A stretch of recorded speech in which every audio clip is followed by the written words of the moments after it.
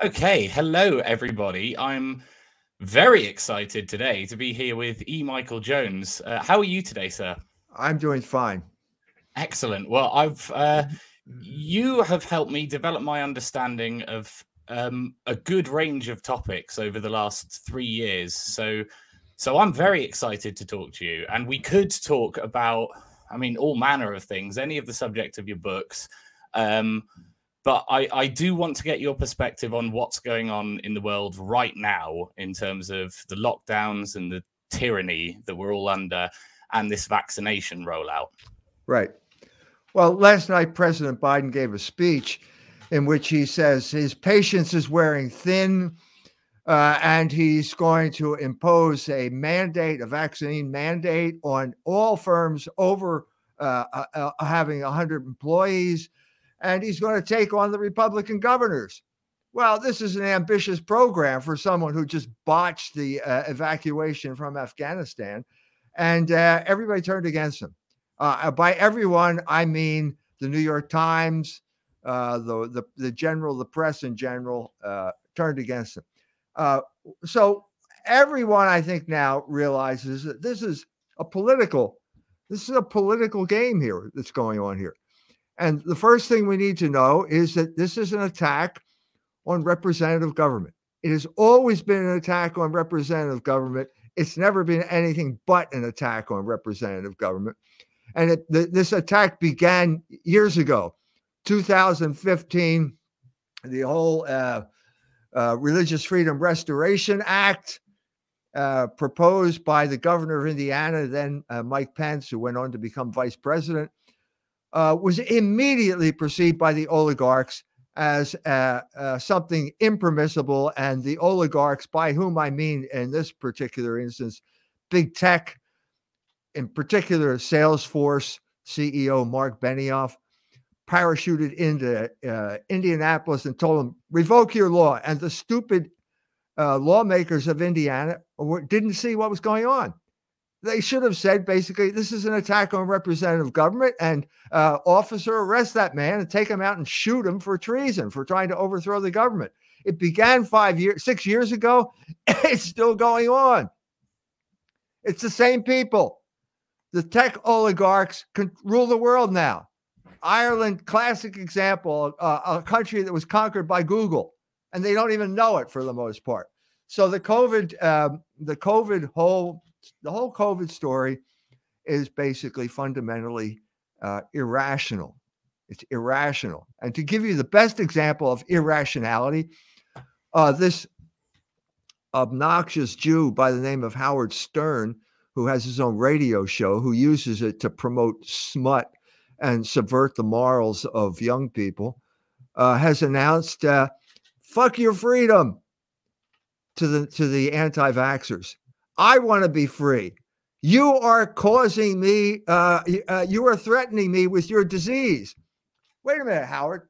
Take a deep breath, okay? Now let's step back here. If you're vaccinated, you can't get the disease, right? What's the purpose of the vaccination otherwise? If I have immunity, I can't get it either. So what's the problem here? We have reached this point of total incoherence, and this only makes my point that this is not about medicine. It's about an attack on representative government. That's what's going on. Well, I understand it as an attack on our God-given rights and our ability to choose and have personal sovereignty. And I'm blown away by how quickly the discourse has moved, how quickly they've moved down the age ranges that they want to get these jabs into. And right now in the UK, me and the other people that are concerned about this are just terrified about the fact that this is coming for children very, very soon, who even according to the official narrative, suffer basically no risk of dying from COVID. And what I'm really struggling with, and all the people that feel the same way as me, is logic doesn't seem to work on the opposition or the sleeping herds. To me, it's incredibly obvious that this utilitarian perspective of using children as human shields to apparently protect the vulnerable older people is just sick, twisted, and wrong. And if one child dies as a result of these jabs, well, that was preventable. Whereas if an old person catches COVID, you couldn't have said, well, that was because that child caught it. It's this utilitarian mindset. I'm flabbergasted that the world has fallen for it, and I don't really know how to fight for reason again. Well, this is the cunning of reason. We have to talk about how God works in human history, and God works through opposition. So this was a mistake. Biden has really made a mistake here because he says, I'm going to take out all of these Republican governors. Well, wait a minute. You can say it, but are you going to do it? How are you going to do it? And by stating the case this way, you've automatically created political opposition because these people are not going to go along with it. Well, I'm talking about Governor DeSantis in Florida, who's probably the ringleader of the whole thing. He called Biden when Biden tried to make vaccine mandates norms for cruise ships going out of Florida. And then he was going to deny airlines the ability to fly to Florida. Well, this is serious. Okay. This is a serious constitutional issue here. So he calls him up and says, look, you can't do this, Joe. And Biden says, please refer to me as Mr. President. And then DeSantis said, go fuck yourself. And he hung up the phone. Now that's the conflict that's going on right now. And now Biden is pressing the issue, and he's going to have a full-blown constitutional crisis on his hands if he goes along with this thing. And a constitutional crisis that is based on no medical foundation whatsoever. So as soon as we start getting into the reality of the situation, it turns out that the most highly vaccinated places in the United States are also the places that have the highest incidence of COVID infection. How is that possible? It's not only the United States, it's the entire world. I just got a report from Kerala in India. Kerala has the highest vaccination rate in India, and it's got the highest infection rate in India. And then the next part of the story comes out. It's also got the lowest ivermectin use rate in India. And it turns out that ivermectin is a prescribed remedy for COVID according to the Indian medical establishment. And every place else in India where they prescribed ivermectin, it solved the problem. Now, as soon as you get into some type of legal battle, you're going to have to deal with issues like this. And I think he's going to lose because we have now reached the point where the local government is now rising in power because the empire is failing. The whole point of the empire is you have to unify the population in support of the empire so you can project power outward. Well, Afghanistan fell. Afghanistan is the graveyard of empires, and there's going to be a ripple effect now throughout the United States, and the ripple effect is going to be the rise of regional government and the decline of federal government, and Biden may have very well aided and abetted this decline himself. The other straw in the wind is Texas. Texas is also resisting the national trend. Texas just passed an abortion bill, an anti-abortion bill, making it illegal to have an abortion after 6 weeks. It's weak. I mean, it's full of flaws. You can't defend it according to principle, but it's a step in the right direction. And the media are now freaking out. They're freaking out. It's the end of the world as we know it. How can we have freedom if you can't kill your own kid? This is a type of freak out that happens periodically. But now, wait a minute. There's no Ruth Bader Ginsburg anymore on the Supreme Court. It's Amy Coney Barrett, and now the Supreme Court let that stand. So the Supreme Court is in a situation with abortion. We've had this for over 40 years now. It's never going to be resolved. You will never have a time when the United States of America is going to say with one voice, abortion is murder or abortion is the greatest thing to ever happen to women in history. It's never going to happen. You're going to have a division now. The people who gave us Roe versus Wade, who gave us abortion, have created this division, and it's not going to go away. So if you're living in New York City, abortion is a sacrament, as Andrew Cuomo used to say. Didn't use those words, but this is the language that they use. If you're living in California, same thing. If you're living any place in the middle, it's not that way. And you've got state after state saying, we are going to at least limit abortion. That's what they did in Florida, in Texas. Mississippi is next. These are the people now that are going to rise up, and this is going to be the return of representative government. It's got to happen. Otherwise, we all go under, and you can just kiss everything goodbye. Yeah, if we could focus on Texas and what's going on at the moment. I'm in the UK, so I don't have a good judge of this, but is the outrage that's coming from this new change in the abortion laws, is it coming generally from outside Texas rather than inside Texas? Yeah. Basically, it's the Jewish-controlled media. The Jews gave us abortion, and they're defending it. Some lady texted, I commented on it on Twitter or whatever I'm using now. She said, I am Jewish, and the state of Texas just restricted my freedom to exercise my religion.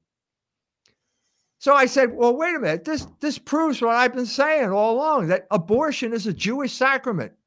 And what happened with Roe versus Wade is the Jews imposed their opinion, their religious views on the entire country of the United States of America.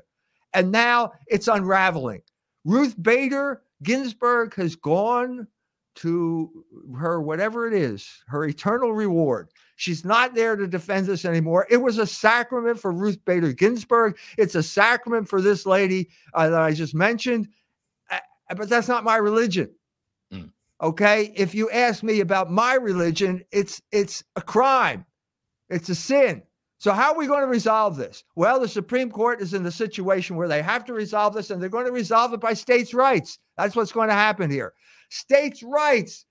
That's the most awful thing you can say, because that was used to justify segregation in the South 60 years ago. But there's no choice in this matter. We're going to have to go back to states' rights. And if you don't like it in Texas, honey, move to New York. That's what it's going to be. Yeah, and that's what I found so interesting about it, was that when the people that support abortion are getting outraged about this, well, they presumably live in a state where it's still perfectly legal and they're allowed to do what they want. They are all about imposing their will and their worldview on absolutely everybody else. Is that fair to say? Right. That's exactly what happened, and it didn't work. Because it's not going to happen. The United States of America is never going to have a unified position on this. Okay? So what I'm saying is the same thing. They're following the same playbook for COVID now. And it's not going to work. Look, if it's unraveling on abortion, it's not going to work on COVID. Because now we know, look, abortion, that was medicine. Remember? No, it's not medicine. It's the opposite of medicine. And COVID is the opposite of medicine. It's social engineering. Abortion was social engineering. COVID is social engineering. And we have to wake up to that fact and start resisting it at the state level.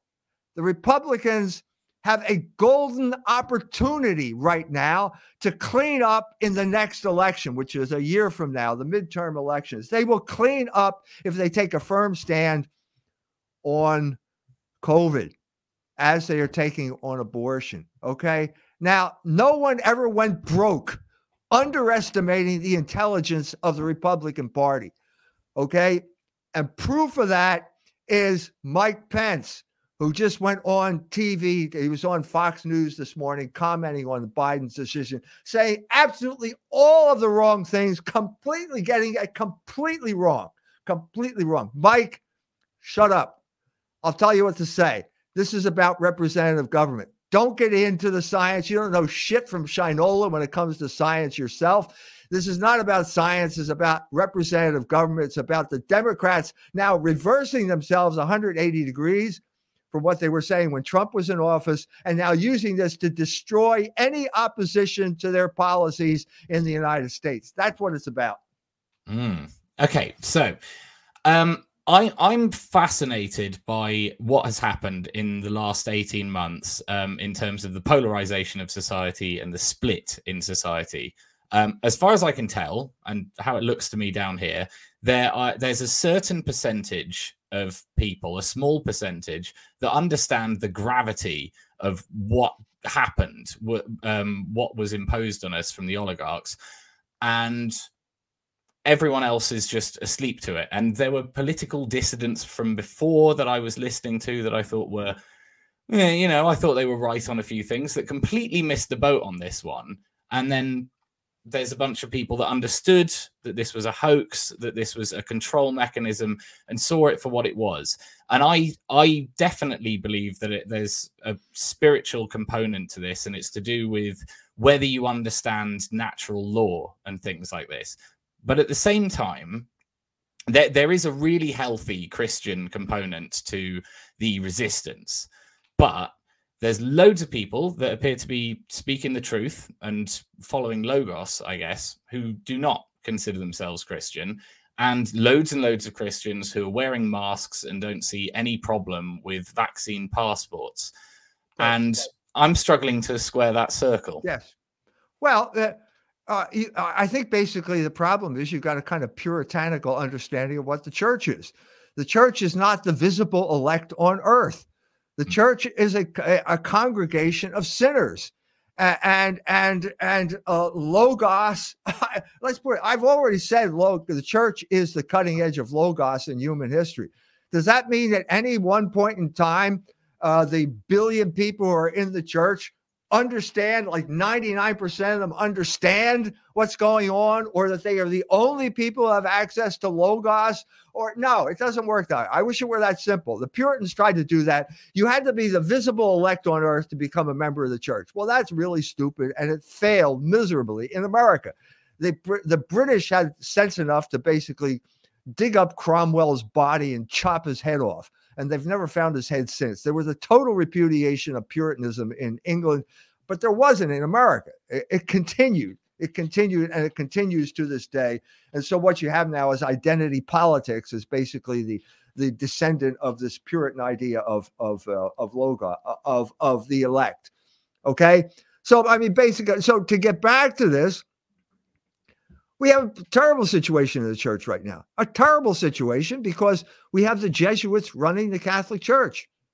No one has defended the I'm going to go out on a limb here. No one has defended the Catholic Church more on the internet than I have over these past few years. I have told people when they ask me advice, I told them to go get baptized. If you're not baptized, come back to the church because it's a cutting edge of Logos in human history. And I believe that.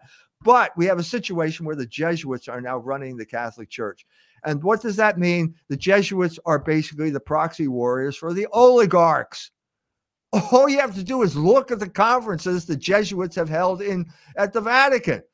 The Jesuits in America Magazine, okay? They're Americanist. We have people like James Martin, who is promoting using the Jesuits to promote the homosexual agenda. And no one is stopping him. And the Pope is applauding him. The Pope will give him a private audience. This is a catastrophic state of a situation. When I get to heaven, if I ever get there, I ask God what he had in mind here. But this is the situation. We have to have some type of real, honest description of what's going on. It's a disaster. Just to give you the latest debacle, the Pope is going to Slovakia. Okay, as a condition for going to the papal mass in Slovakia, you had to be fully vaccinated. Well, wait a minute. Who gave the Pope this right? He has no right to tell you this. He has no right to preside infallibly over your medical decisions. Okay, especially in this situation. So that's bad enough that he said that. And then it turns out, well, wait a minute. It looks as if nobody's coming to the papal mass. They expected 300,000 people, and then only 30,000 people requested tickets. And so that's going to look terrible. So what did he do? He reversed the decision.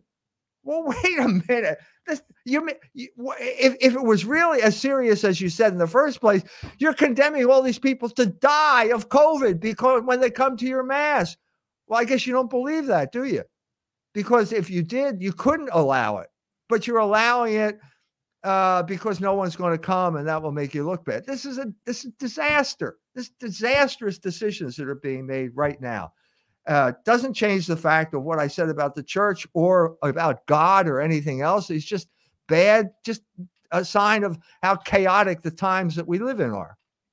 So do you have any advice for people? I've met tons of people, and myself included, who've come to Jesus Christ in the past few years. And yet we look around our local churches and they don't really represent us. What do you think is going to happen? Because I think these people who frankly get it and think about their faith a little deeper are desperately trying to find one another at the moment, but obviously most churches are lacking. Now, when you say most churches, I don't know what you mean, because you can go to a parish and the priest will say mass, and those sacraments will give you grace that will nourish your soul, whether he believes in any of the things that I just said, because the sacraments function ex opere operata. And even if the man is we're all sinners, okay, but an unrepentant sinner, the words of consecration still work. So you have to have this type of sophisticated understanding of what the church is and how it operates. It is not, if it were dependent solely on human agency, it would have collapsed a long time ago. This is the story is of Napoleon. He tells the Pope, I'm going to destroy the Catholic Church. And the Pope says, look, if the bishops haven't destroyed it already, you're not going to succeed. This is the type of realism that we need to bring to this thing, you know? And secondly, I don't want to badmouth a priest. You go to a mass, you'll find a priest who is a serious man for the most part, doing the best he can. And in addition to what I just said about the sacraments operating ex opere operata, we have to face the situation. The situation here is, I don't know whether you know this guy Morgoth. He sounds like a Scottish guy. I don't know whether you know him. Anyway, he just did a video and he's really down. I suspect he's a white guy. I suspect he was some kind of pagan at some point or other. And at this point, he's now saying the magnitude of the evil that we are facing right now is beyond human means to stop. We need some type of spiritual help. I think that was the gist of what he said. And well, guess what? You're not going to get it by praying to Thor. It's not going to work. And I don't believe that. I was going to say, I don't believe that they generally do. You see a lot of people in the pagan wing, but I don't know. I think it's just a reaction because they don't want Christianity, or they don't want to. And I know why you don't want Christianity, because you want to screw whomever you want, whenever you want. Let's be honest here about this whole thing. I understand that, but it's not going to lead you to happiness. And the times are way advanced, and we're in deep doo-doo right now. The entire world is in deep doo-doo, and we need spiritual help. And you're not going to get it from Thor or the white guys. Yeah, now would be a great time to just delve into what people get wrong about your perspective on the white race. Let's use that phrase, because I've been watching you for 2 or 3 years, and I think I understand what you're saying here. In your conception, the white race or white people is a category like tall people. Is that fair to say? Whereas things like the English are rooted in a place and you can say what they are. And this category of white is used to lump everyone together and therefore attack them as a big group. So I've been using the example of the Welsh recently. If you call them the Welsh, then they're an impoverished minority who's never had much money or much power. Whereas if they're white, then you can accuse them of having white privilege and holding this oppressive power. Right. Is that a good summary? Good. That's exactly what I've been saying here. That's so white race is a category of the mind, which gets imposed on categories of reality, like the shape of your nose and the color of your skin, for political purposes. That's right. That's exactly what it is. So, you could talk about what being left-handed. And it's called sinistra in Italian and sinister. So, but nobody really takes that seriously. So some physical characteristics are completely meaningless. Some have been weaponized, and I'm saying white and race has been weaponized. Now it's weaponized. It used to be weaponized in favor of white people against black people. Now it's weaponized in favor of black people against white people. And so the example I've given many times is that battle over the statue in St. Louis. The guy who was trying to get the statue torn down said that the people who were at the statue were white supremacists because he knew if he could make that label stick, he would win the battle. So I entered this discussion. I said, wait a minute, those white supremacists are all praying the rosary. Since when do white supremacists pray the rosary? Oh, wait a minute. They're Catholics. Oh, suddenly this is a different situation now. So what he was engaging in is identity theft. He's trying to steal their real ethnic identity because Catholic in the United States of America is an ethnic designation, according to the triple melting pot. Okay, steal your real identity because he knows he can't win on that on those grounds. And so when I exposed what was going on, I had a debate with this guy Umar Lee. Exposed what was going on. He lost. And that statue, I know that because the statue is still standing. And I'm saying there's a lesson to be learned here.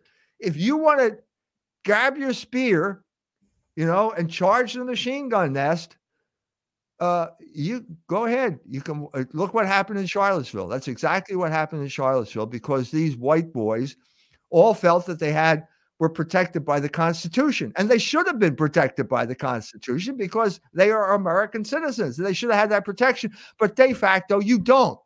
So wake up and smell the coffee, guys.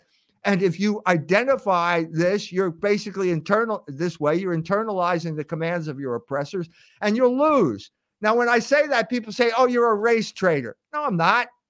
I'm not white. I never was white.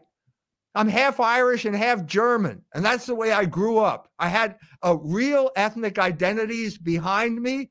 Okay. They speak, and they were mixed because that's what happens when you come to America. You're Irish. My Irish grandfather came to America in 1900, and it never occurred to him to marry any other woman than an Irish woman. He met her in America. He met her in Philadelphia. He didn't meet her over in Ireland, but that's just the way they were. And if you were Polish, well, you had to do it because you probably didn't speak English. So how are you going to talk to your wife? Well, that's that generation. And then he has children. All of my father's family, they're all Irish, but yet now only one of them married another Irishman. So they married Germans and they married Italians and they married Poles. Well, what did they have in common? They were all Catholic. That's what the issue was at that point. And by the third, so I'm telling you about the triple melting pot, which is the theory of ethnic identity in America. By the third generation, my mother their family was here a little bit longer. She didn't speak a word of German. Okay. She was 100% DNA German. She didn't speak a word of German and she was American. That was her identity. Okay. That's the triple melting pot means by the third generation, your religion is your identity because you don't speak that language other than English anymore. And even if you did, what language are you supposed to speak when you're half Irish and half German? What language do I speak then? I do speak fluent German because I lived in Germany and I was drawn to Germany probably because of my family. Okay. So I do. My mother, I'm more German than my mother because I speak German. My late mother, she's deceased now. She was 100% German according to DNA, but she wasn't German because she didn't speak the language. These are the realities that the race crowd simply cannot fathom. They cannot fathom this. Well, I think that what they're struggling with is because religion is a faith-based thing and you can adopt it at any point, that they struggle with that having any link to genetics, because it doesn't have any link to genetics. But at the same time, ethnic groups are, for the most part, religious, whereas a racialist would consider them purely a national thing. They would consider an ethnic group. You mean a biological thing? You mean a biological thing? Well, is it fair to say that what the racialists would group as like races or ethnic groups, they're completely missing out what actually holds, what produces families, frankly, all over the world, which is religion. Whether it's Christianity. Wait. We gotta clarify this here. The family is the basic cell of society. The family is a biological union between man and woman that produces offspring. Okay. Now, when you don't learn your language, you learn your language from your mother. Okay. Your mother did not invent that language. Okay. The ethnic group is the source of the language, and the ethnic group is the source of your identity. So your identity is basically comes from your mother speaking to you. You're speaking the language called the Muttersprache in German. This is the mother tongue, what your mother speaks. That's where you get your ethnic identity. Your mother did not invent that language. It has nothing to do with biology. Okay, that's not to deny that there's a biological component that you inherited from your mother and your father. That's obvious. Okay, but we're talking about a higher level now. Now, if you go to a place, you go to Africa, where you have a simpler, more natural situation. The United States is always confusing because it's an immigration country. People come from all over. If you go to Africa, you have 76 different ethnic groups in Tanzania, and more in Kenya, and even more in Nigeria. Okay. What is the distinguishing characteristic?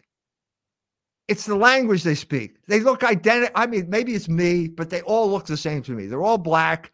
They all look pretty much the same, but they can distinguish themselves from each other because of the language that they speak. That's ethnic identity. Okay. It has nothing to do with biology. Nothing.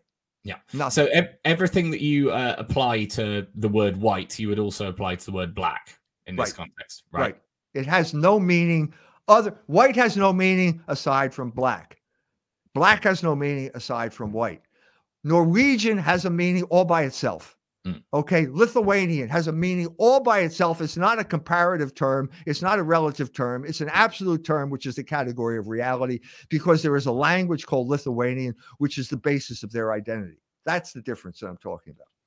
Yes. And white nationalism is it's a very funny concept. And I think it's been hawked onto other nations like mine as an Americanism, because our, anti-immigration wing over here has basically been called white nationalism. And as far as I'm concerned, there are a lot of Eastern Europeans who have undercut the Labour in this country, and a lot of the people that voted for Brexit to limit immigration are concerned about that. And these are white people, but we're being told that it's just against white people. And there's an anti-white agenda. So, yeah. Well, that's to confuse you. I think that people like Jared Taylor do it deliberately to confuse people and to contribute to the oligarchic narrative. So, in the second part of my debate with Jared, I said, "Look, Jared, are Jews white?" Well, he didn't know what to say. That's kind of a secret. You're not supposed, polite people don't say things like this. I was just supposed to talk about IQ and science and all. No. The real question is, are Jews white? Because that's what's going on here.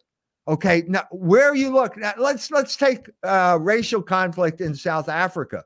That's pretty clear. Black, white, terrible situation. Wait a minute. You're missing a point here. It was the Jews who created that situation. George Galloway knows this because he was involved with them, and he said it publicly. When he was fighting apartheid in South Africa, it was all Jews involved in that. It's the same thing in America, okay?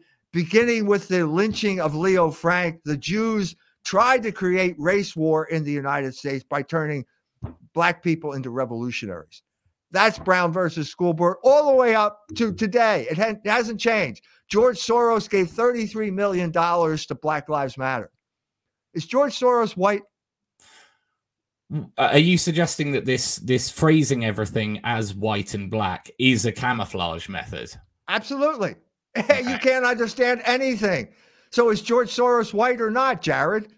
Well, of course he's white. Well, then if he's white, what's the problem? We're on the same team, aren't we? Well, no. No, you can't understand anything about what's going on from South Africa to Philadelphia to wherever, England as well. You got all of these sellouts, basically nationalist parties who sell out to the Israelis, sell out to the Jews, and betray their own people by talking about this as if it's a white-black issue when it's not. You brought up a good point. Okay, what about the Poles in Ireland? Okay, big presence in Ireland, and you bring a lot of people like this in. They are compatible. I mean, in terms of religion, they're both Catholic, at least nominally. Okay, but you bring a lot of people in, they're going to undercut wages, and you're going to cause problems that way. Now, it's not going to be a problem after 3 generations, because there'll be all intermarriage. You'll marry some Polish chick, and you'll have mixed Irish-Polish children, and everything will work out over the long haul. But we're not talking about the long haul. We're talking about the short haul right now.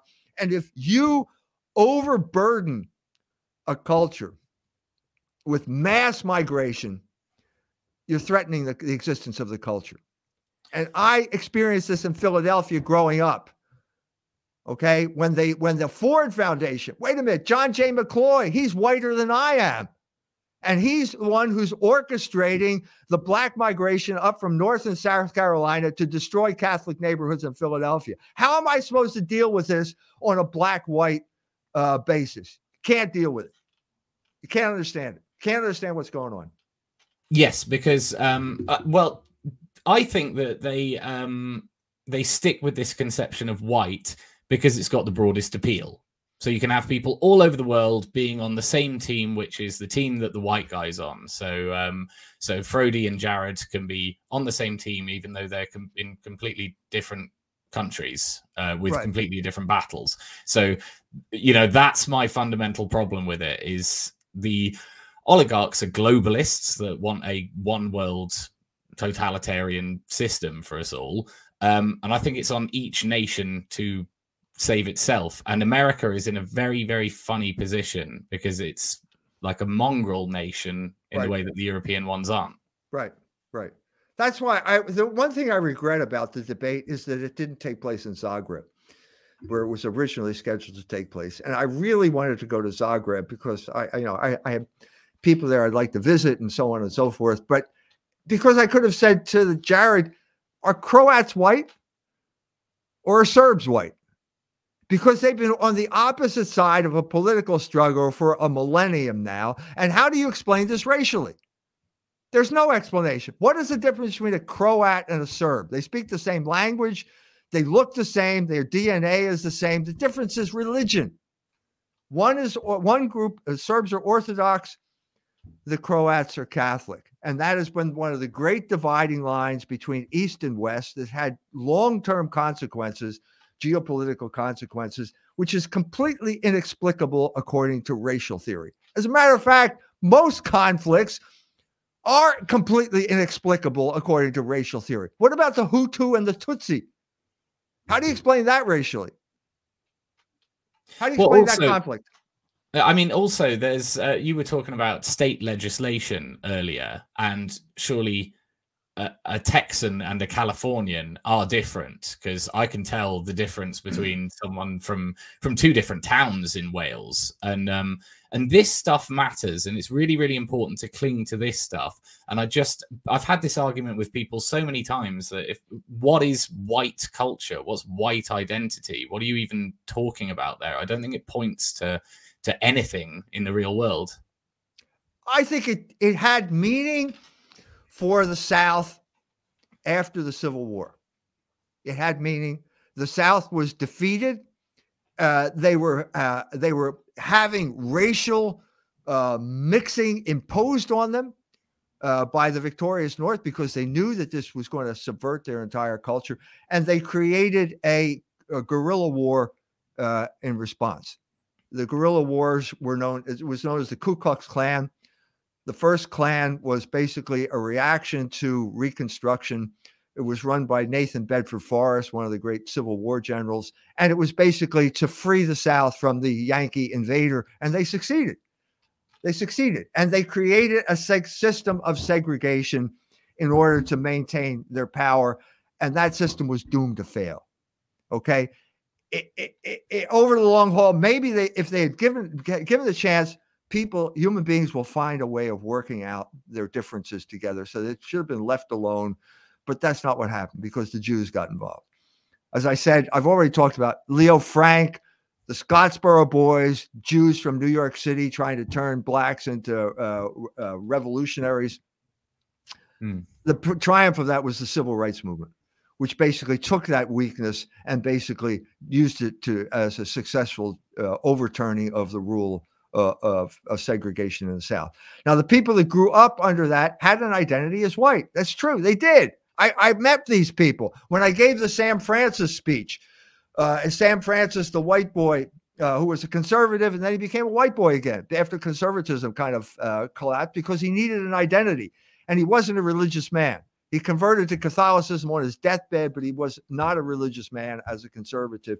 He needed an identity. And I gave the speech that was basically about the Jewish revolutionary spirit, and they were outraged. My wife was there. Sam Dixon was sitting next to my wife, and he was going to storm the stage and lynch me. They're going to drag me out and lynch me, hang me from a lamppost if my wife hadn't threatened to hit him with an umbrella.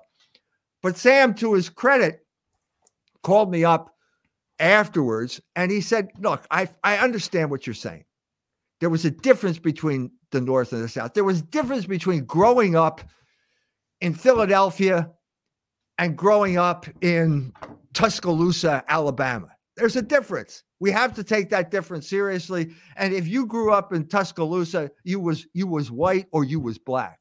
And this is what the lieutenant of Martin Luther King said when they came to Chicago. I forget her name now, but this lady says, down south, you was either black or white. There wasn't none of this Polish or Irish stuff. That's precisely the difference that I'm trying to make about the difference in the United States of America, where white was an identity in the South, but it wasn't in the North. You had an ethnic identity. You didn't live in White Town.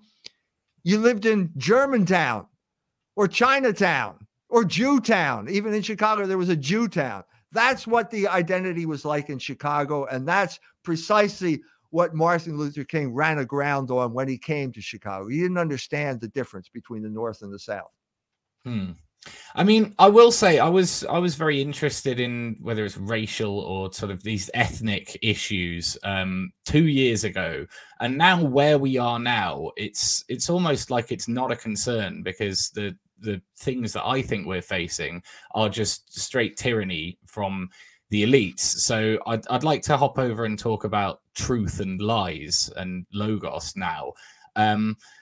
We've discovered over the last year, certainly in the UK, and I presume that you have the same thing going on in America, where there are these government bodies and their job is to manipulate the masses by lying to them to increase their fear levels so that they are in a state of compliance. So the key example over here is that they made no distinction about who was at risk of dying of COVID. Right. And they said, you're all at risk on these billboards all around the country. This is a lie. And they know that it's a lie. And they're confirmed, like it's in the minutes from these meetings. You can verify that they knew that they were lying to the population, but they feel justified in it. Now, I think that this is, Satan is the father of lies, and that's what I think we're dealing with here. It's just a war of truth and lies at this point, and most of the world seems to be suffering under a mass delusion. Right. Plato talked about the noble lie that rulers need to do to keep people under control. But we're talking about the biggest lie of the past 500 years, and that lie is known as science. And if you didn't understand that, there are people all around during the Black Lives Matter thing, people, an example of virtue signaling in the United States where you put up a sign in your front yard and it says, love is love. That's promoting homosexuality. Okay. And then the other thing, Black Lives Matter. Well, we knew that. Okay. And then but the really important one is science is real. Okay. Thank you for telling me that. Okay.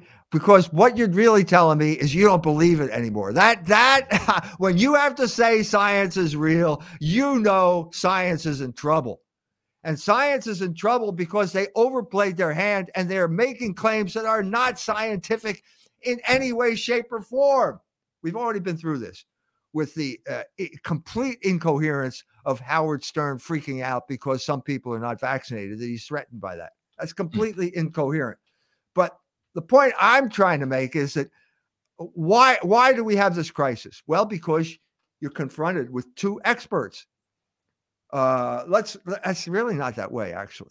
So you have an expert, and I give you a whole parade of experts. You've probably seen them all. They're starting listing their degrees. They got degrees from medical, this place and that place and the other thing. And they're saying, hey, the COVID's crazy. This is not science. This is not what's going on. And then you've got some $15 an hour guy at Google who trumps these guys and kicks them off the platform because he knows more about science than they do. Okay. So what do? What do you do when it's easy when one expert tells you to do something and all the experts agree. Well, I guess you just go ahead and do it. But those days are long gone now. Now you got two experts and they're giving conflicting testimony. What do? Well, you have to make up your own mind. But fortunately, we can do that because we're rational creatures and we have something called Logos. And that's in one of the reasons I wrote Logos Rising, to basically break through this scientific tyranny where some guy in a lab coat stands up there and tells you this is science and you have to believe him, you have to do what he says. That's not the way it works. We know more than that now. We have Logos and we can make up our own mind. We can discern the truth. And I think that's what we've been able to do during this COVID pandemic. We can tell when people are lying to us and when people are telling us the truth. So what has happened? Because a couple of hundred years ago, the science and Christianity of Catholicism weren't in any way separate. Gregor Mendel was a geneticist, right. Is a good example of that. And now the science, right. yeah.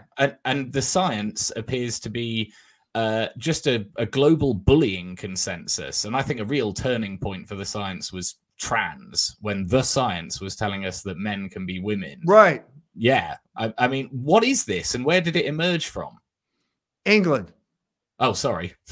Sorry, fellas. But I mean, the English were majorly responsible for this. It became the whole conflict between science and religion in England during the 19th century and the rise of Darwin. First of all, why did it happen in the 19th century?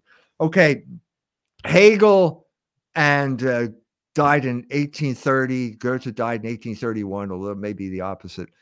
And that was a period of great philosophical thought, and no one was capable of carrying that mantle anymore. At the same time, you have in England the ability to travel from one place to another.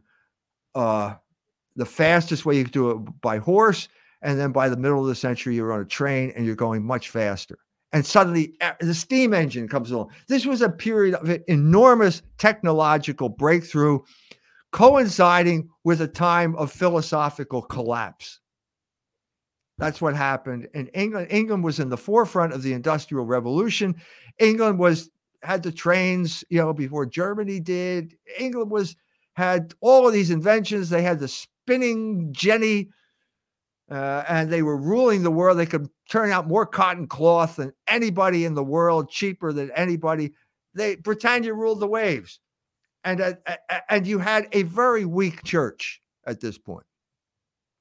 And so there was a moment where they could have gone in the right direction. It was called the Oxford Movement, where basically the Anglican Church was thinking of reuniting with the Catholic Church, which would have been a real infusion of Logos, would have swept away an institution that only came about because of a looting operation known as the Reformation, where the The aristocrats wanted church property. Okay, we'll give you the title of the state church as long as you give us the property. That was the deal that created the Anglican Church. It was weak from the beginning, and they had a moment where they could have done it, and it failed. It failed. Read Charles Kingsley, crucial guy who got attacked. Newman is the man, became Cardinal Newman. He threw up his hand and says, look, it's not going to happen. I'm not going to go down with a sinking ship. I'm becoming a Catholic. Huge outrage. He was a traitor to his race, traitor to England by going over to popery. Awful thing to do. Charles Kingsley led the charge. And then, so what's Charles Kingsley proposing? Muscular Christianity. And that Tom Brown school days, and we're going to preach. He's going to have sports, and it's kind of an ethnocentrism. Not going to work, but it's a stopgap measure. And then you have Matthew Arnold, who realizes it's not going to work. And then you have Dover Beach, great poem, great milestone in English consciousness, which is basically saying the sea of faith is receding. I can see it, I can see it with my own eyes. But love, let us be true to one another. Well, that's always a good idea, to be true to one another, but it's not a substitute for the Catholic Church, Christianity, or any of the big issues. And it didn't succeed. And so within 100 years, you end up Leslie Stephen, the Victorian gentleman who read Darwin and gave up whatever was left of Christianity. But he said, I'm going to die a gentleman. Even if I don't believe in Christianity, I'm going to live and die as a gentleman. Well, maybe he did, but his daughter was Virginia Woolf, and she completely capitulated on the moral realm. And so you had the collapse. The question is whether, because I do believe there is this massive overlap between ethnicity and religion, and that even if people don't believe that they believe anymore, there's echoes from the culture. And I do believe as we head into a less Christian culture, you see, let's call them conservatives or right-wingers who don't think that they're Christian, being appalled by the same things that you and me would be, for instance, cuties on Netflix, or these or the actual abortion figures. Right. Yeah. Roger Scruton, classic example of what I'm talking about, who's it just could not bring himself to become a Christian. There's just something so melancholy about Roger Scruton at the end of his life. The man who did have nice things to say. He was considered a conservative. He was trying to preserve English culture. He had nice things to say about beauty, not really deep stuff. But this is precisely the English problem. This lack of depth. I mean, Roger Scruton's like the classic Englishman. He defended fox hunting. Well, God bless him. You can see a picture of him there on his horse, wanting to go off with the aristocrats hunting foxes, the unspeakable and chase of the inedible. That's the way he described it. And he's there on his horse, and I got what he wanted. Be careful what you pray for. He got the Obi. He was knighted. And there he is at the end, died, suffering from cancer. He obviously underwent chemotherapy. All that bleach blonde hair has disappeared. And he's there, bald, but he's wearing his medal there as he's ready to enter the next life. And what are you going to do when you stand before God? Is he going to address you as Sir Roger? Are you going to make sure he says you're Sir Roger? Do you see what I'm saying here? This is the tragedy. This is the tragedy of the English. You want to preserve. I would like to preserve English culture. God bless them with their fox hunting. God bless them. It's a lovely place. I've been to the Lake District a number of times. One of my favorite experiences is to go with John Beaumont and take a walking tour of the Lake District. Thinking of ourselves as latter day. It's like Wordsworth and Coleridge all over again. All we need is laudanum, and then it would be perfect. You want to preserve that, but the problem is that the means you have at your hand are not going to preserve it. That's the problem. It's not going to preserve it. Same thing goes in spades for the Irish. You need the Catholic Church to preserve your culture. The English, they need that Catholic Church to preserve the culture, and they're going to have to get over the fact that they destroyed the Catholic Church and had a 500-year run that is now running down. Over. Yeah. Well, I agree with you. And actually, for the first time in my life, since all of this lockdown stuff, I have heard English reverends speaking with fervor, speaking with real passion about what's being done to us. And it makes me really excited. For the longest time, I've been very jealous of religion in America. There is nothing incompatible with this kind of nationalism and Catholicism. There's nothing incompatible about it. The other way around is you had a state church and it failed you. It failed you. It failed. The state church has evaporated. The Protestant state church, Norway, Scandinavia, England, it's all evaporated. You can't do it. It's not the way it works. You need something bigger to save you. And this nationalism that I'm proposing has nothing to do with being white. Okay? You want to preserve English culture, Norwegian culture. I'm on board with you. I agree. I want to preserve American culture. We have suffered. Just give you one instance here. Type in Kensington. Mm-hmm. Street scenes, Kensington. That's not the Kensington in England, it's the Kensington in Philadelphia. And look at all of those zombies staggering along the street, addicted to heroin and fentanyl. My family came from Kensington. My wife's family came from Kensington. That was our roots, this working class neighborhood in Philadelphia. And it's been destroyed by the social engineers. It was destroyed years ago. And this is the result. That's not something we can tolerate. We have to be able to return to a system that takes care of its own people rather than offering them up on some altar so that we can project empire to Afghanistan.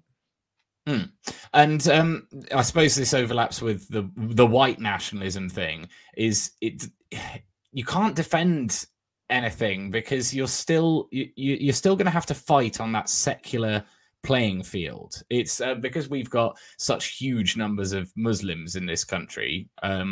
People on this side of the aisle have been talking about Islam for a while, and you come to the realization that you can't fight a faith with a secular ideology. So we have the example of people being attacked for the Charlie Hebdo cartoons. Right, there was a woman in Speaker's Corner recently who wore a Charlie Hebdo shirt, who have produced blasphemous pictures of both Muhammad and Jesus Christ, and she's there saying, we have British values of free speech, and I look at that and I'm like, but you don't understand faith because you don't understand how passionately those Muslims believe in Allah. First of all, blasphemy is not a British value; it's a Jewish value. And what you're really saying is you're thinking like a Jew, and you have a right to ridicule God. That's what you're talking about. So the lady's crazy. She doesn't understand what it means to be British. Okay, there was always a sense of decorum in England that would never allow this kind of stuff. Well, what do you think the Victorian era was about? There was a huge moral reform that took place in England, beginning with Methodism in the 18th century. You begin with the Wesley brothers. And when Victoria became queen, it was a huge moral revival throughout England that led to a sense of decorum. Okay, you want a good example of that? Read Pride and Prejudice, because Jane Austen wrote that book right in the middle of that. And there was it's a really good novel. It's probably one of the best novels ever written because of the way the form and the content come together. But basically, she has this moment in the middle of it where, she completely misread the guy, Darcy. And she wakes up and realizes, I was wrong. And the thing that convinced her that she was wrong was Pemberley, because it's beautiful. It was a beautiful estate, and it was done tastefully. And if this guy can do something that tasteful and that beautiful, he must be okay. And there's a profound truth to that, because what she's talking about, she doesn't have this vocabulary, but what she's talking about is transcendentals. And there are 3 transcendental characteristics of being, and it's the true, the good, which is morality, and beauty. The English understood this intuitively. They're never deep thinkers. That's the problem with the English. They're all superficial when it comes to deep. They can't do metaphysics. They're constitutionally incapable of doing metaphysics, but they can produce beauty. And beauty is a transcendental on the same level with truth. And so in many ways, it was the salvation of the British that they could produce this, in some sense, a beautiful culture. And this is the topic of what you're writing about at the moment, isn't it? This is right. What your next book's going to be about. This would be brilliant to talk about now, because you've already mentioned Roger Scruton, and I really do enjoy his contribution to conservative thought, because when it comes to architecture, I've met people that had no political understanding that just came out with it and said, yeah, if the buildings look nicer around here, everyone would act better. And That's exactly right. That's exactly right. That's exactly the insight that I'm trying to convey here, because beauty gives you access to God, because God is absolute being. And so the British had this, like, British architecture is absolutely stunning because it took over Rome. They were imitating Christopher Wren and all those beautiful buildings.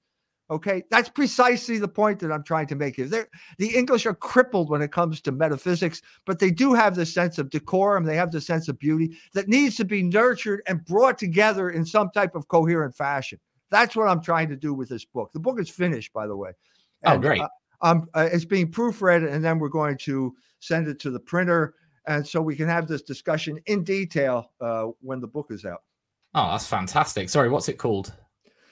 The Dangers of Beauty, the Conflict Between Mimesis and Concupiscence in the Fine Arts. Excellent. Now, wait, let me ask you, do you understand that question? Because I'm worried about the title. Do you understand what I'm saying? Say it once more for me and I'll just sit on it. The Dangers of Beauty. That's easy. Yeah. The conflict between mimesis and concupiscence in the fine arts. Do you know what mimesis means? I don't, but it doesn't put me off reading it. Okay. It means imitation. Aristotle said art is imitation of nature. So there's a conflict between imitation of nature and concupiscence is your tendency to sin because of man's fallen nature, because of original sin. And I'm talking about a crucial moment in the development of Italian art when the more realistic you make a painting, the more there's temptation involved, especially if you're painting naked women. And this is a crisis that the Italians had to go through. But I think it has broader ramifications, because I'm saying beauty, the beautiful, the true, and the good are all equal aspects of being. And so we have to deal with all of these in some type of coherent fashion. That's what I'm trying to do in the book. And I feel like what Roger Scruton was doing was pointing at that, but not, without the religious belief to take it further, or the meta. That's right. That's exactly the problem with Scruton. He didn't have any metaphysical training. He didn't have any metaphysical depth, and he, in a sense, he became he's ethnocentric, in the bad sense.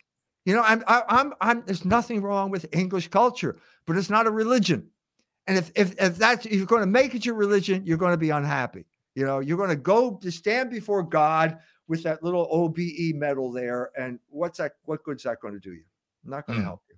Well, what I find very interesting about Scruton as a thinker is within the sort of dialogue is I'm interested in anyone that gets labeled far right, but all Roger Scruton was really advocating for was put some effort into making buildings looking beautiful. And at the end of his life, he got attacked as a racist. It was a completely false, made up claim by some young journalist, but it just fascinates me that such a mild position was still being characterized as far right.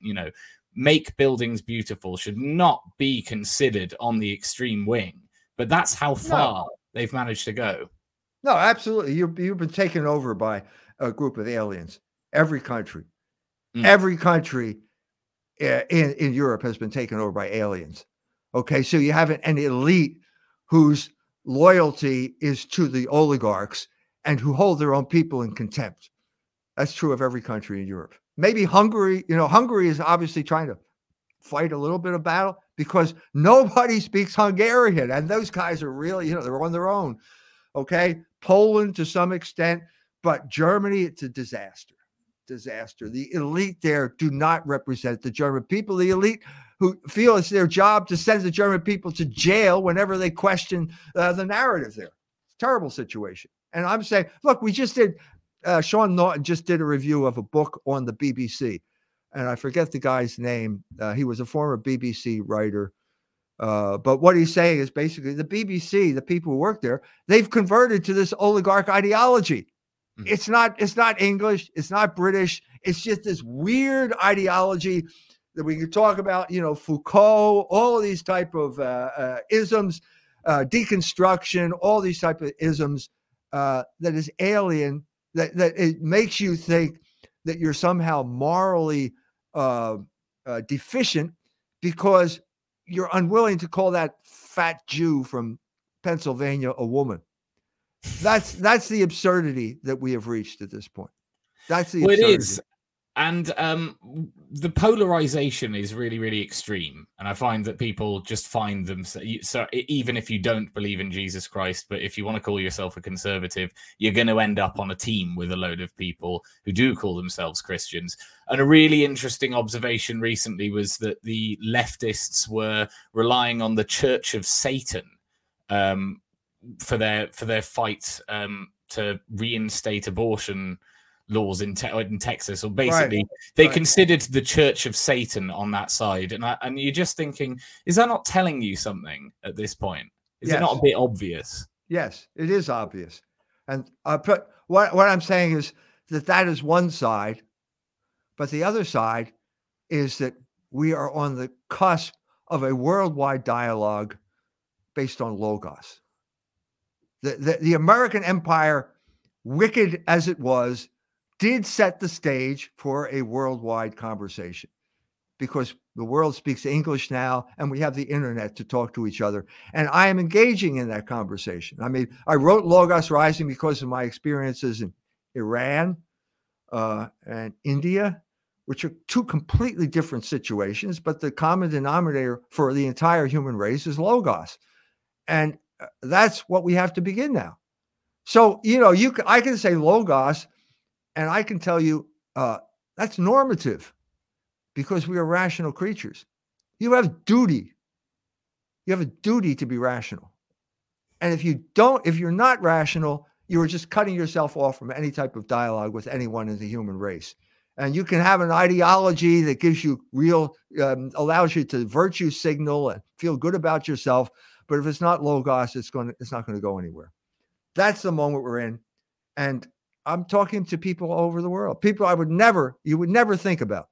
So I'm on one of these podcasts and I say, when I was standing in Mumbai on the banks of the Ganges River, and some Indian writes to me and says to me, wait a minute, the Ganges flows through Calcutta.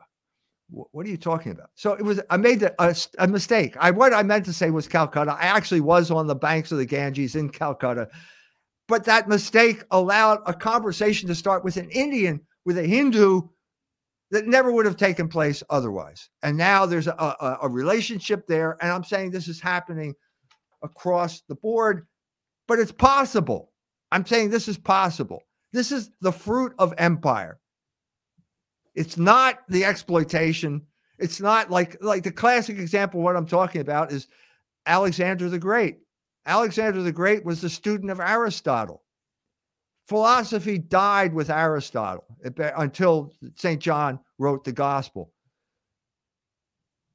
But the empire spread Greek language and Greek thought. And that allowed people who could never talk to each other to talk to each other. Same thing happened with the fall of Rome and the spread of Latin. The same thing has happened now with the British Empire being succeeded by the American Empire and spreading English language throughout the world. This is a moment of opportunity, and we shouldn't lose sight of it simply because of all the chaos we have to go through to get there.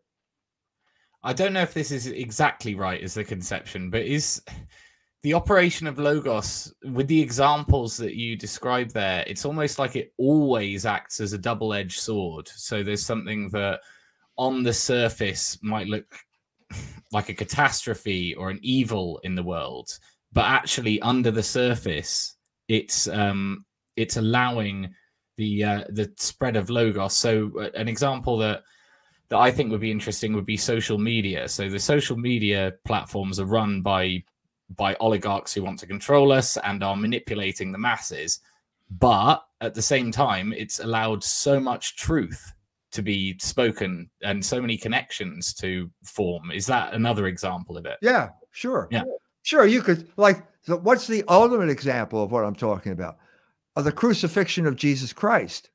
Okay, the ultimate catastrophe. The Jews just killed God. See, well, wait, no, he rose from the dead, and then something new came out of it. I've already talked about the story of Joseph in the Old Testament, being sold into slavery, and that evil that was done to him enabled the Israelites to come and get grain. And he said to them, "The evil you intended to do to me has been turned by God's power into good." That is the movement. That is the movement of divine providence in human history. That's why it's mentioned in Scripture. That is the point of what we're trying to say here.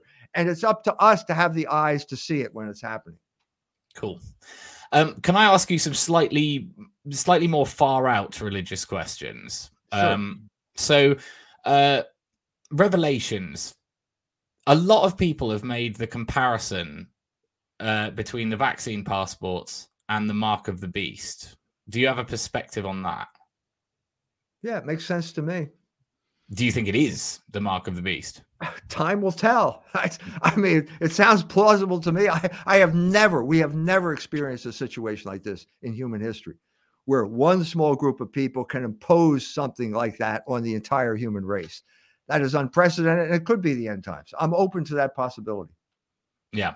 Okay. And the other topic that's I've recently listened to some podcasts or some interviews with Malachi Martin, and over the last few years, I've come to look at psychology as largely false, a waste of time. And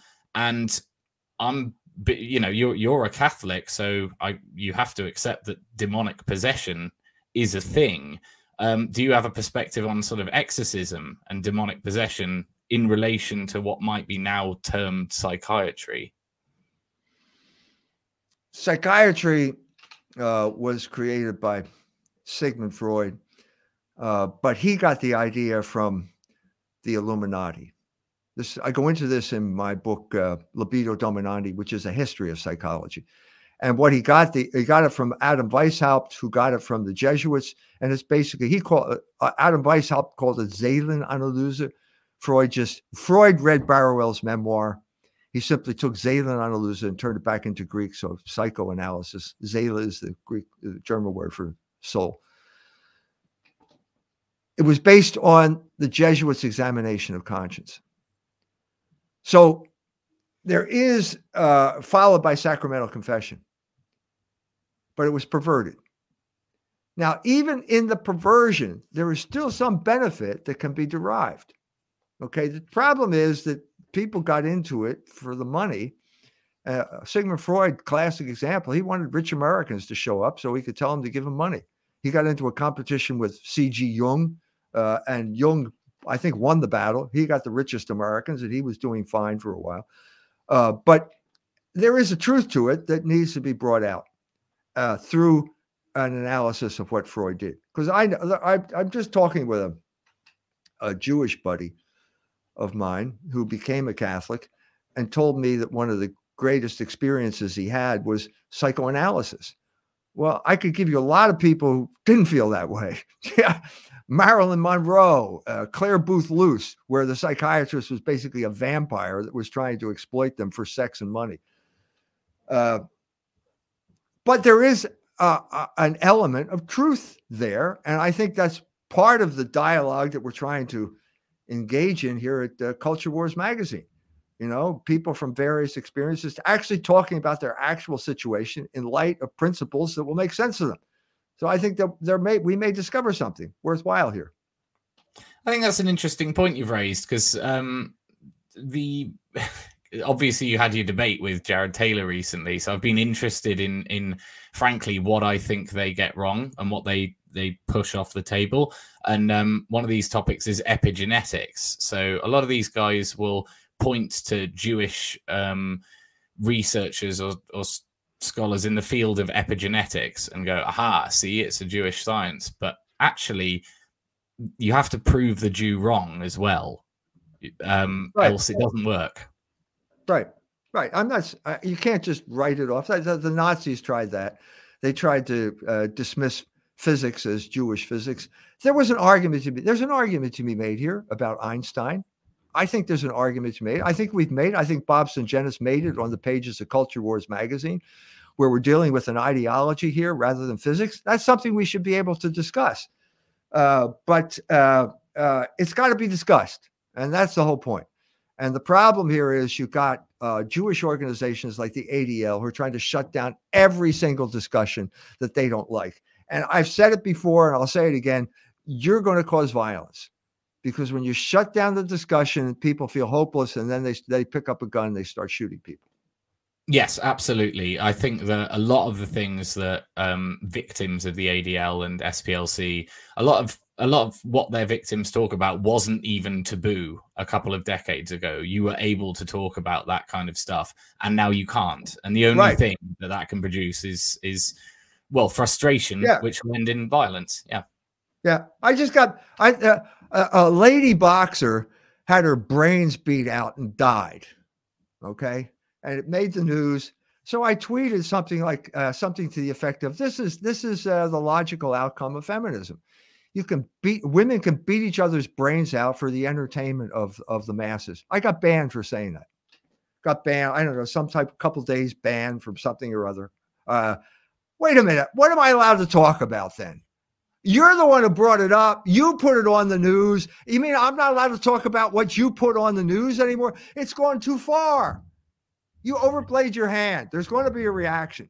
Can't help that. Either there's a reaction, either we set it up normally according to principles of Logos, where if I'm not breaking the law, you have to let me say what I want to say.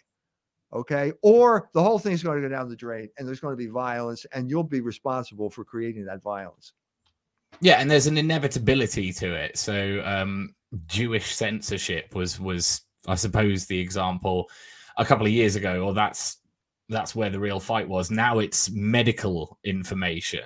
And I've been to some of these protests in London where people are getting really, really, really desperate because we are being hidden the actual adverse effects for this vaccine as they're about to march into the schools and say that the kids don't even need parental consent anymore. Right.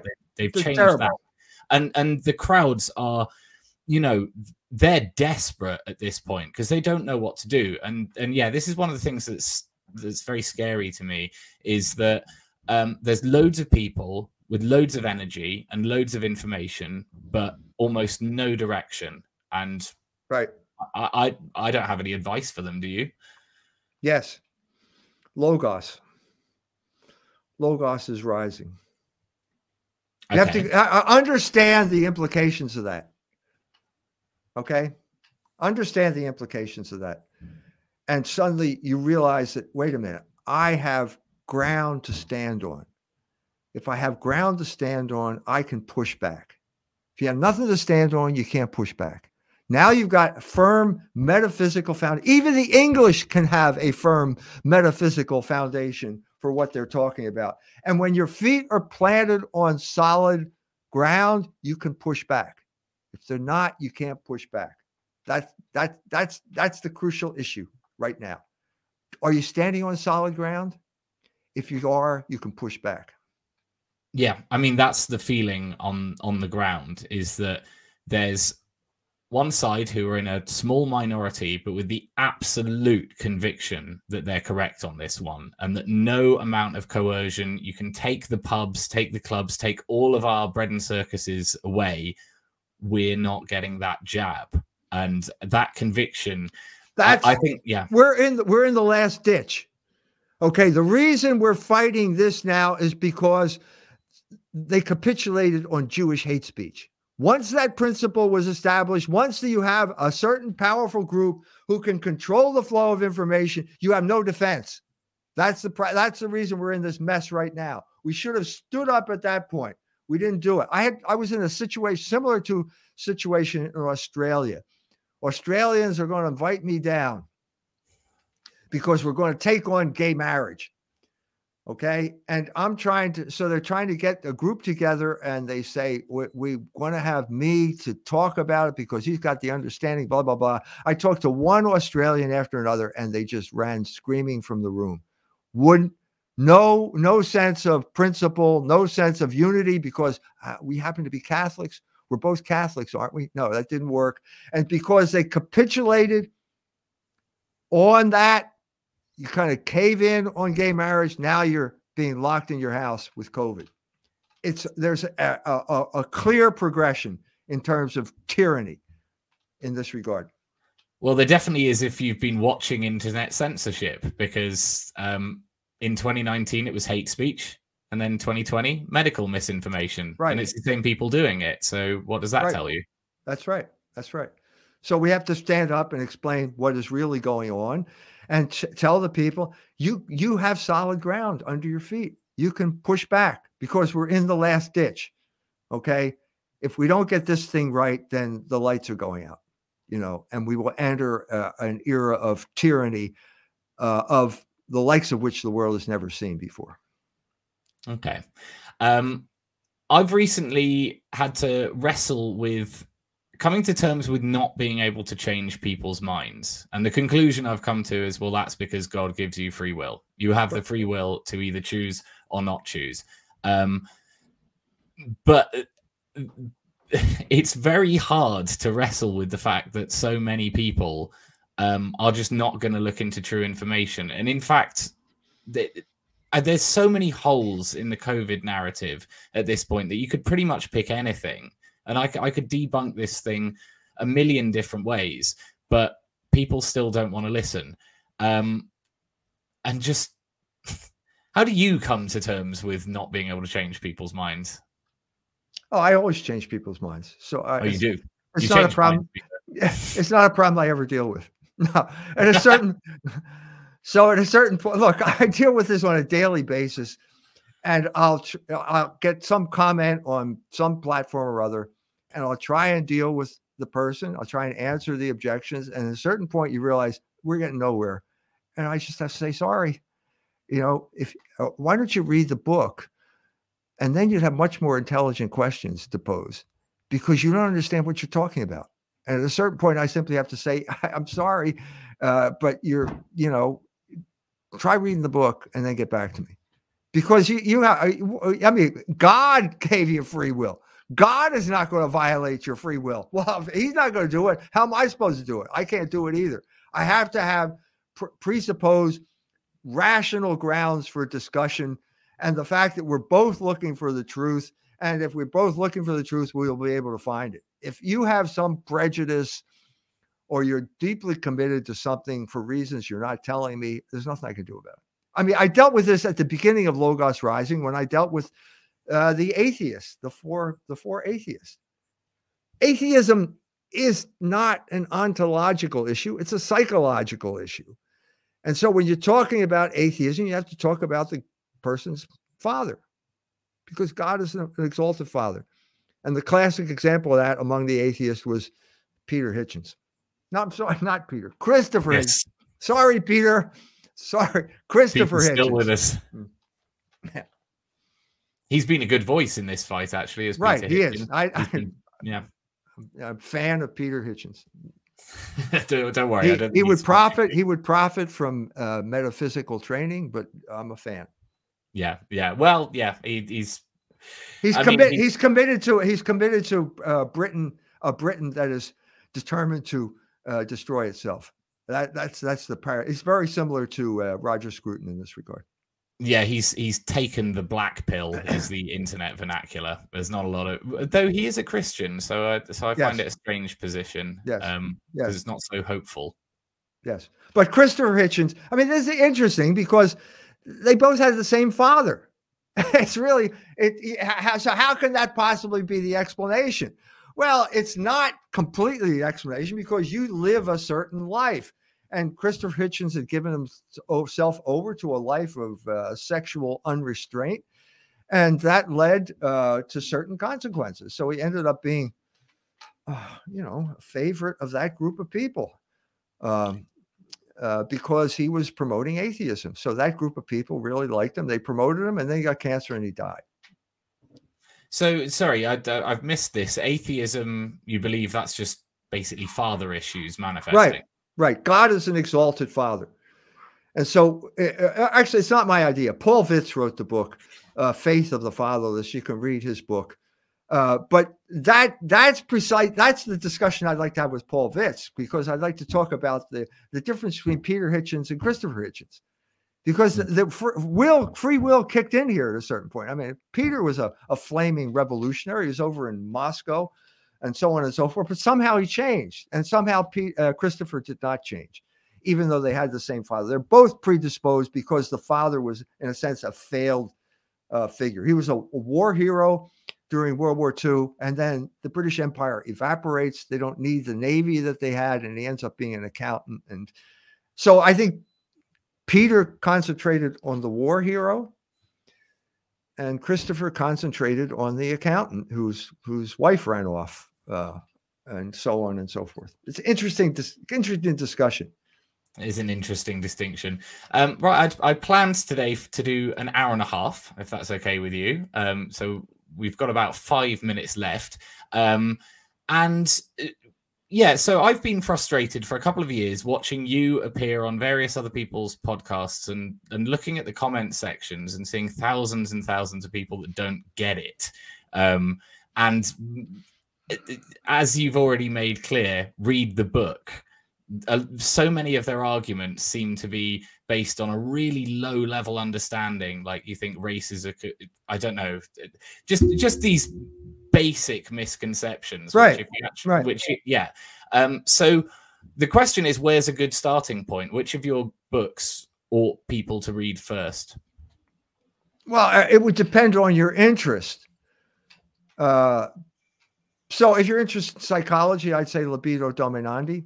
Sexual liberation and political control was a really hot topic in 2019 with NoFap November, and a lot of people got on board at that point. It depends, it depends on what's your situation. I have a history of economics, Baron Metal. The Logos Rising is the most recent book. It's very abstract. It's a history of philosophy. But it's crucial because we've already talked about that. And now I'm doing a book on beauty, and maybe that'll be a much more accessible book, because beauty is much more accessible than metaphysics. It is. There's just no way around it. Most people understand God through beauty rather than through metaphysical argumentation, although I know Indians who have converted to Catholicism because of metaphysical arguments. So it's hard to say. There are also shorter books. It's hard to say. Don't ask me. I wrote the books. Ask someone else. Wrong person to ask. Okay. My final question for you today is, what is a Jew, and can people accept your definition without being Christian? A Jew is a rejecter of Logos. You can't, they give all sorts of, they will try to say it's biological, DNA, have a Jewish mother. All of these theories have been contradicted. I've already talked about that. Oswald Rufeisen had a Jewish mother. He became a Christian, which means he rejected the rejection of Logos. And then he went to Israel, and they wouldn't give him citizenship. Well, wait a minute. You just contradicted your whole story here. That proves my point. The Jew is a rejecter of Logos. There's nothing biological about it. It's not, you don't have bad DNA. I don't believe in any of that racial nonsense. It's, you grew up in a system that was based on rejection of Logos. Okay. And it led to revolutionary behavior. That's the milieu you're involved in. God will give you a chance to reject the rejection of Logos. And many Jews have. To the extent that the Jew is honest, he is rejecting the rejection of Logos. God wants a full rejection of the rejection, and that is when you accept the Logos incarnate as the Messiah that the Jews were waiting for and killed. Does that explain? Is that definition? Is that okay? Yeah, I think the example that you give really proves the whole point, is that if an ethnic Jew, someone born to Jewish parents, gets baptized, they can't then move to Israel. Right. You just contradicted your whole biological DNA seed of Moses explanation. It doesn't make any sense, and you know it. So I'm going to clarify the situation. I'm going to give the definition because you're not willing or incapable or unwilling to give it yourself. Well, this also is the way to avoid being I know anti-Semite is a funny word, but a lot of white nationalists. No. Sorry. You're an anti-Semite if they don't like what you say. Yes. I tried to give this argument. Oh, yeah. Well, the anti-Semitism is a word that was created by Wilhelm Marr in 1871, and it's purely racial in its orientation. I have repudiated racism. So you know that because I debated Jared Taylor. Okay. So I can't be called an anti-Semite, right? No, wrong. Because an anti-Semite is someone Jews don't like. It's that simple. There's no other definition. Do not enter into a discussion of anti-Semitism. It's a pointless discussion. It's a rubber yardstick. The crucial question is it a sin to criticize Jews? Can we criticize Jews? Are they a special group that no one is allowed to criticize? That is the crucial issue that we all have to face right now. And I'm saying, if you tell me it's a sin to criticize Jews, explain to me how Jesus Christ committed a sin, because he certainly criticized Jews. Well, I think that wraps up our discussion very, very nicely. I think we've covered everything. Tell people where they can buy your books, and we'll. So go to culturewars.com or fidelitypress.org. All of my books are available there. Do not go to Amazon. Go to culturewars.com or fidelitypress.org, and you'll find my books. Excellent. Thank you very much for your time today. Thank you, Nick.